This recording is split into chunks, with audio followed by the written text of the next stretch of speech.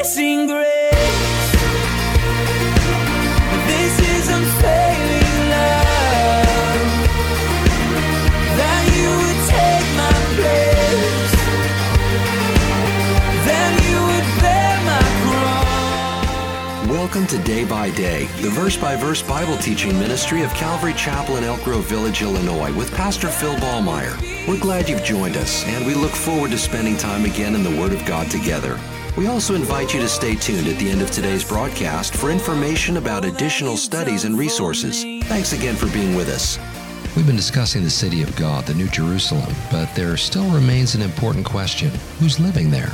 We'll discover who these people are as we look into the final verses of chapter 21. Let's join Pastor Phil for our study. This verse 24 is very interesting because it does indicate that there are going to be people where the New Jerusalem is not their home. They're coming to it. They're making pilgrimages to it. They're allowed to enter. They're saved, but they're living on the earth during the new earth, the new heavens, and so on. And some of them are kings. What does that mean? Well, it could mean that some of these folks who were very faithful to the Lord during, we'll say, the tribulation period, right? There's a lot of people who are going to get saved during the tribulation period. They're going to be persecuted and tortured tremendously, and a lot of them, most of them, well, they're all going to actually go to their death being faithful to the Lord. And so they're going to be rewarded during this new phase of creation. And they could very well be given positions of authority as kings on the earth. Of course, they're nothing. They know that. They're subordinate to the King of Kings and Lord of Lords. And so they bring their glory into the city to lay it at the feet of Jesus because he's the real king that we all worship, right? So I don't know, this is speculation. The more you read this, the more you're thinking, Lord, I'm having a hard time comprehending all of this. We have this image in our mind that when the eternal state comes in, the New Jerusalem, we're going to live in that, all of us, and it's going to be great. But now we read about people living on the earth, and there's kings, and there's nations, and it's like, Lord, I'm having a hard time getting my mind around all this. Well, God's word is true. I mean, we're going to see when it happens. It's going to all make perfect sense at that time, all right? But it just does kind of beg the question, what is the eternal state going to be like? Now, we're going to read next time as we finish the book. It seems like there's going to be time in the eternal state because there's the tree of life in the New Jerusalem, and it bears different fruits every month, each month bearing a different fruit. That's interesting. Is that simply a metaphor? I don't know why God would call it months if they weren't real. I don't know.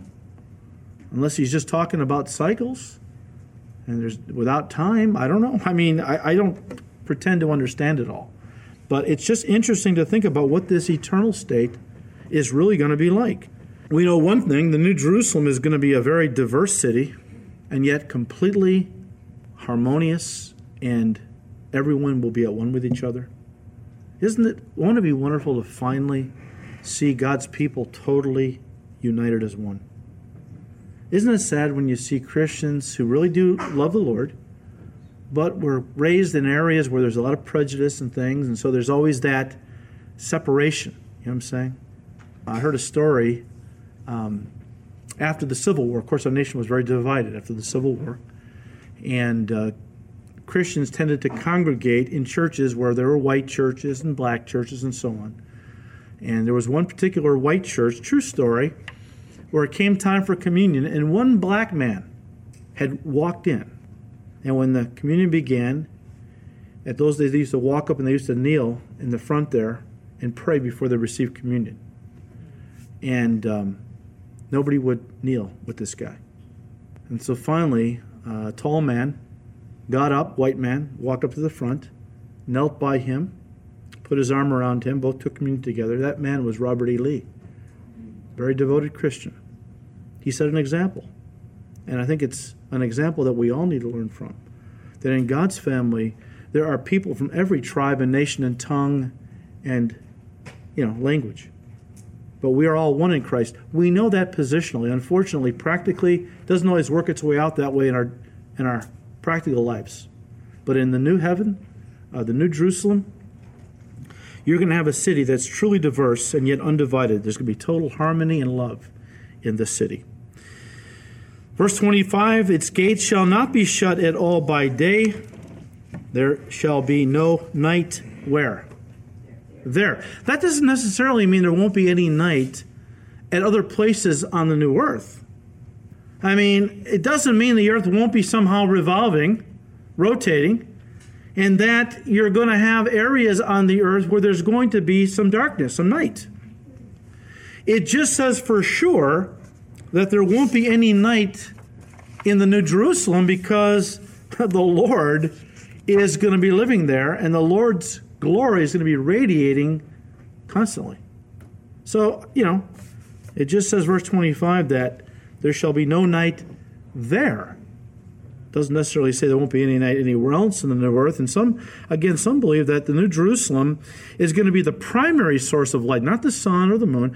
The New Jerusalem, some believe, is going to be the primary source of light for the whole earth, and again, may even orbit the earth, even in the eternal state. So, I don't know. We'll see. Well, last two verses. And they shall bring the glory and honor of the nations into it. Again, that's a throwback to verse 24.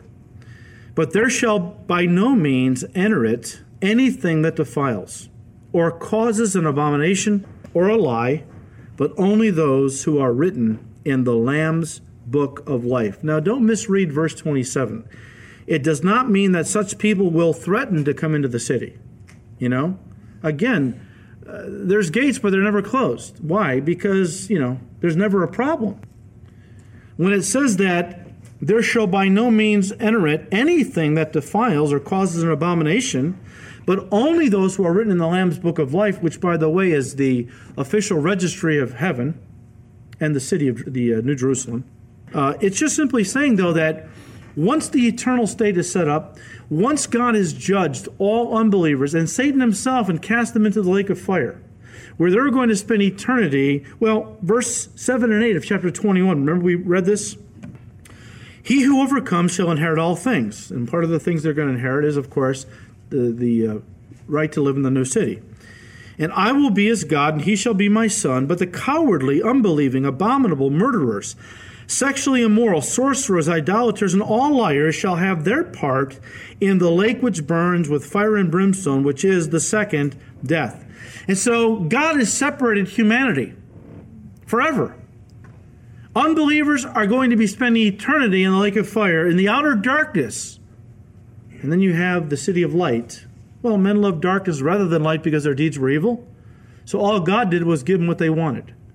He didn't want them to spend eternity in darkness in a place of continual purging because Jesus died to purge them of their own sins.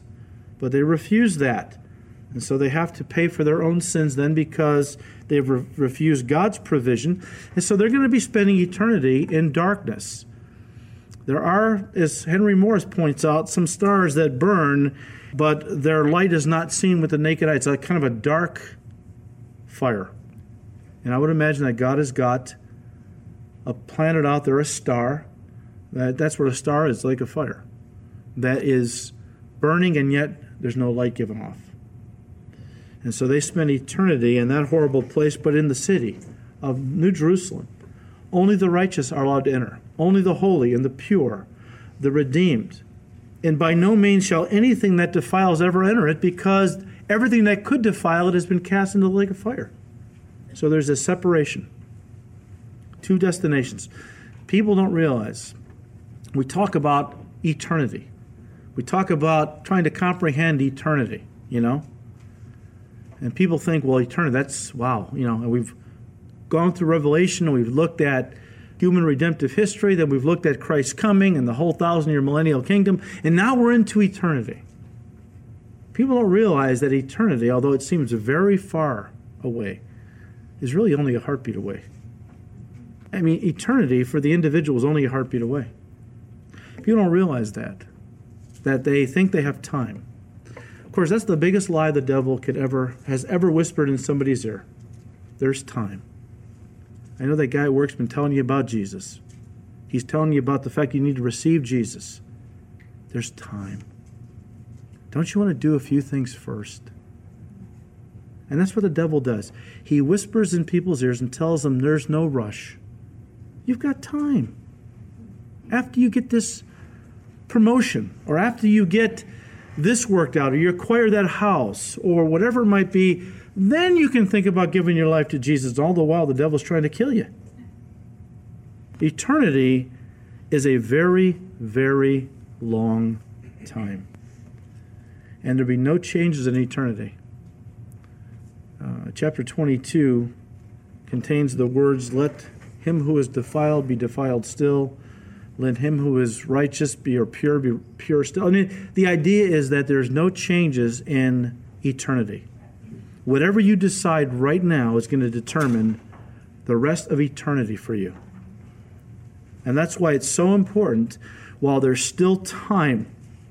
Today is the day of salvation. God doesn't say next week is the week of salvation, or next month, or in the spring, because tomorrow was not promised to anybody. That's why today, if you still are breathing, there's still time. You might not make it through the night. We might not make it home. There might be a car accident. The thing about life is none of us knows when it's going to end.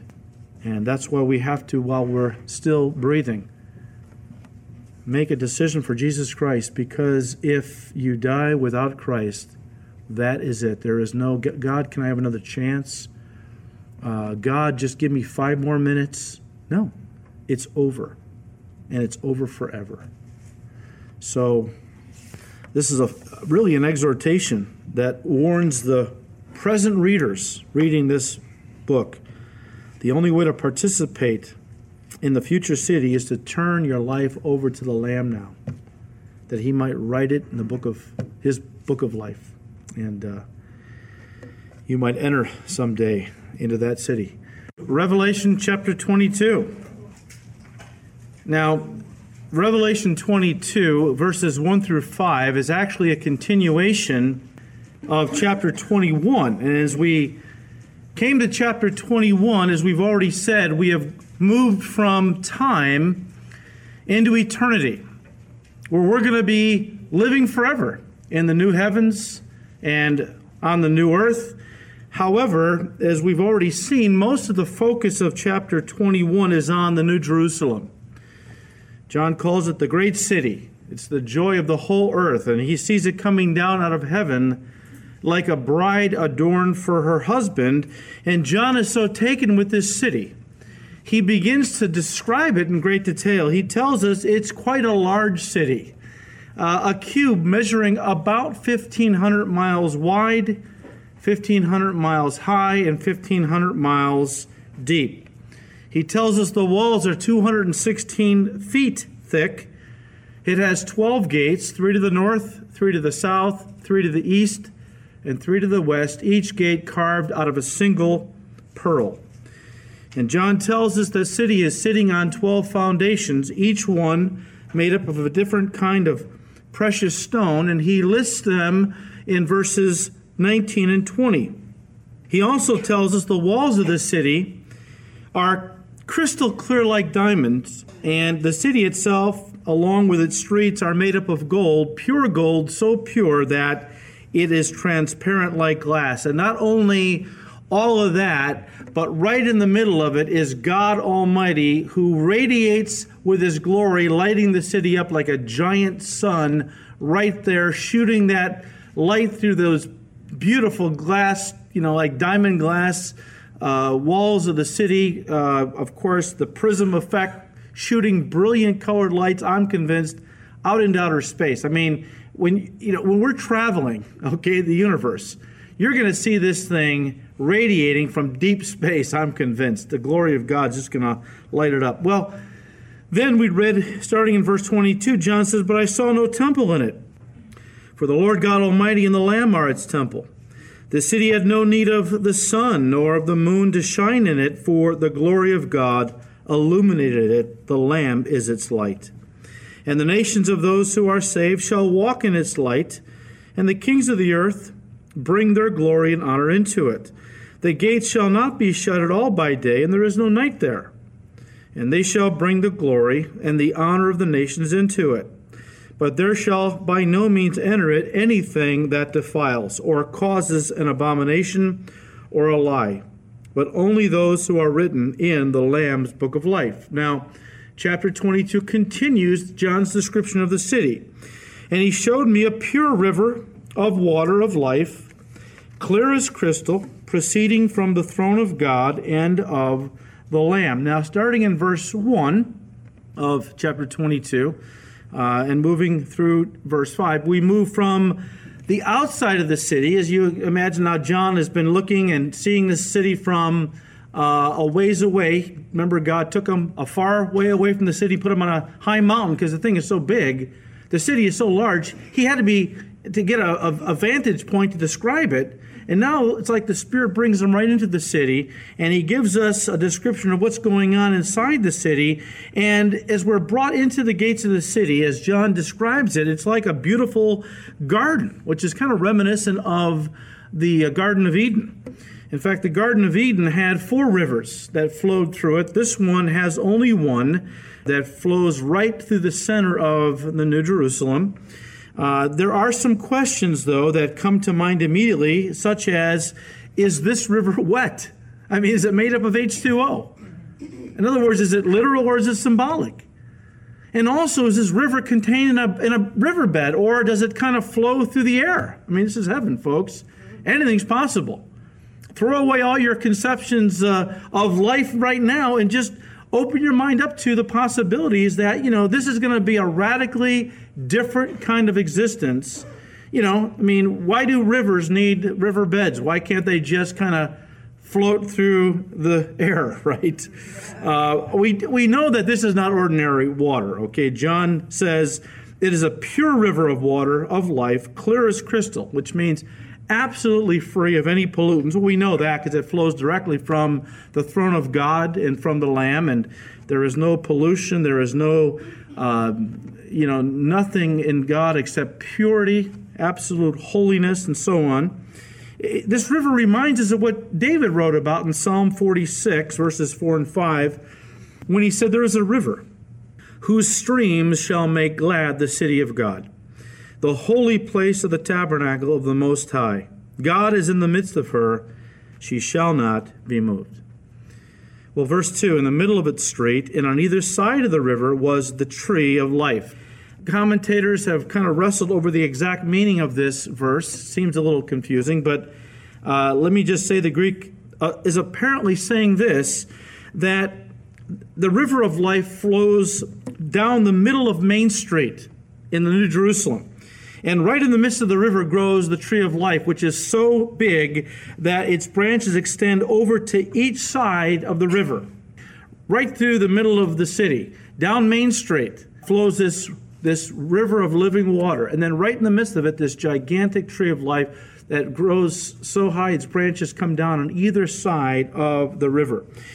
This is not the first time we are introduced or we read about the tree of life. We are first introduced to it in Genesis chapter 2, where it says in verse 9, "And out of the ground the Lord God made every tree grow that is pleasant to the sight and good for food. The tree of life was also in the midst of the garden, and the tree of the knowledge of good and evil." Now we'll look more about the tree of life in a moment. We get to verse 14, but moving on, verse 2 goes on to say, "This tree of life, which bore 12 fruits, each tree yielding its fruit every month, the leaves of the tree were for the healing of the nations." First of all, we learn that the tree of life bears 12 fruits. This, I believe, is just meant to speak of the variety of food that's going to be in heaven. Now, you have to be careful here, okay? First of all, you'll find no reference to meat. The curse is lifted. Originally, man and all animals were herbivores. Animals and mankind did not become meat eaters until after the fall. The curse is removed, and so therefore in heaven we find that this tree brings forth different variety of fruit, one kind for every month, all right?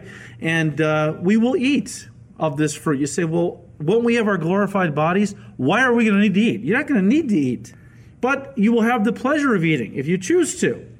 And there will be pleasure associated with it, I'm convinced. And also, there's going to be for the purpose of fellowship. Remember now, after Jesus Christ rose from the dead, he had his glorified body. He could eat, right? He ate with the disciples. They thought he was a ghost. He said, I'm not a ghost. You can feel me, touch me. Does a ghost have flesh and bone, as you see I have? Do you have any fish? Because in that culture, they believed that ghosts never ate. Ghosts couldn't eat. And he wanted to prove he was not a ghost or a spirit, and so he ate some food. And so, it's not like we won't be able to eat in heaven. It's just that we won't have to eat. We won't eat out of hunger. We will eat out of the joy of just sitting down and sharing a meal with each other. Now, he goes on to say, each tree yielding its fruit every month. Actually, it's probably best translation is each branch yielding its fruit every month. Now, this has thrown people. And folks, I'm not going to tell you that I understand everything that John is describing here.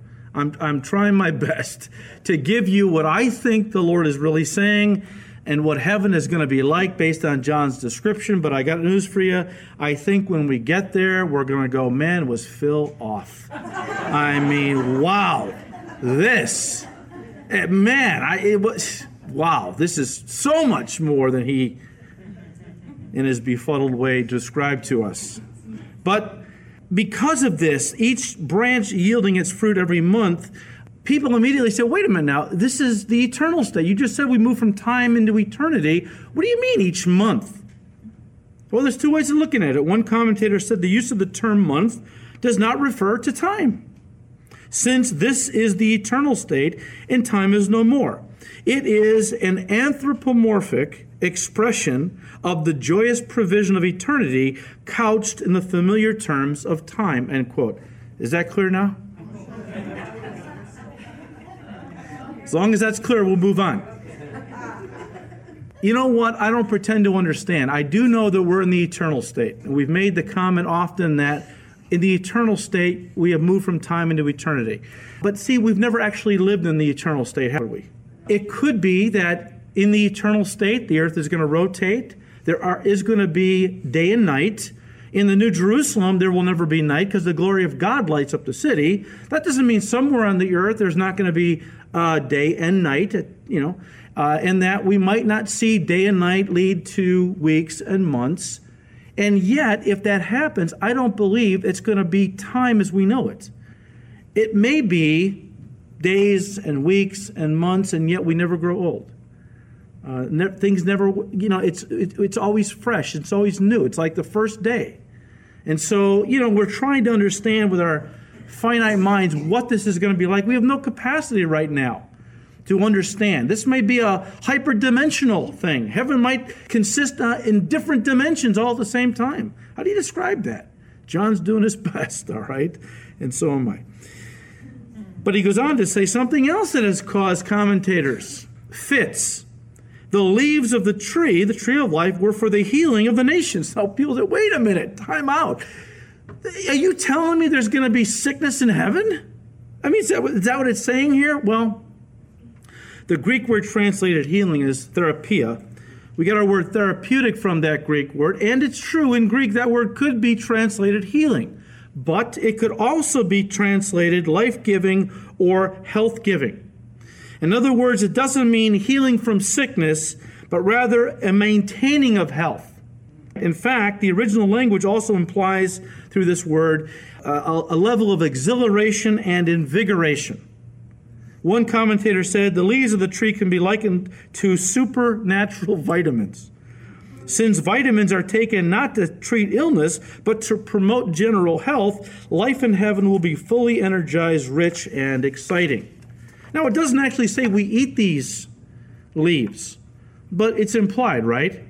And I don't know if there's something about this tree that we're all going to just kind of, as we're walking around and talking, picking the leaves off the tree of life and eating them, and this is going to promote just not only well-being and eternal health, but that sense of, won't it be nice to not feel tired anymore? Won't that be great? I mean, think of the best time you've ever felt, like maybe you had a day, where you just felt, oh, wow, I feel energetic. I feel, I have a sense of well-being. Times that by 1 billion times 1 billion, and that's every day for eternity. And so, it's going to be pretty incredible existence. Well, verse 3, and there shall be no more curse, but the throne of God and the Lamb shall be in it, and his servants shall serve him. You've been listening to Day by Day, the verse-by-verse Bible teaching ministry of Calvary Chapel in Elk Grove Village, Illinois, with Pastor Phil Ballmeier. Today's message, as well as many other studies, can be heard and downloaded free of charge from our website at daybydayradio.org. From our website, you can contact us, order resources, read Pastor Phil's blog, and also subscribe to our daily podcast. We hope you'll pay us a visit. And remember to join us for Day by Day, Monday through Friday, here on this station. Thanks again for listening, and please join us again next time as we continue to study God's Word. Until then, may the Lord richly bless you and guide your steps as you walk with Him, day by day.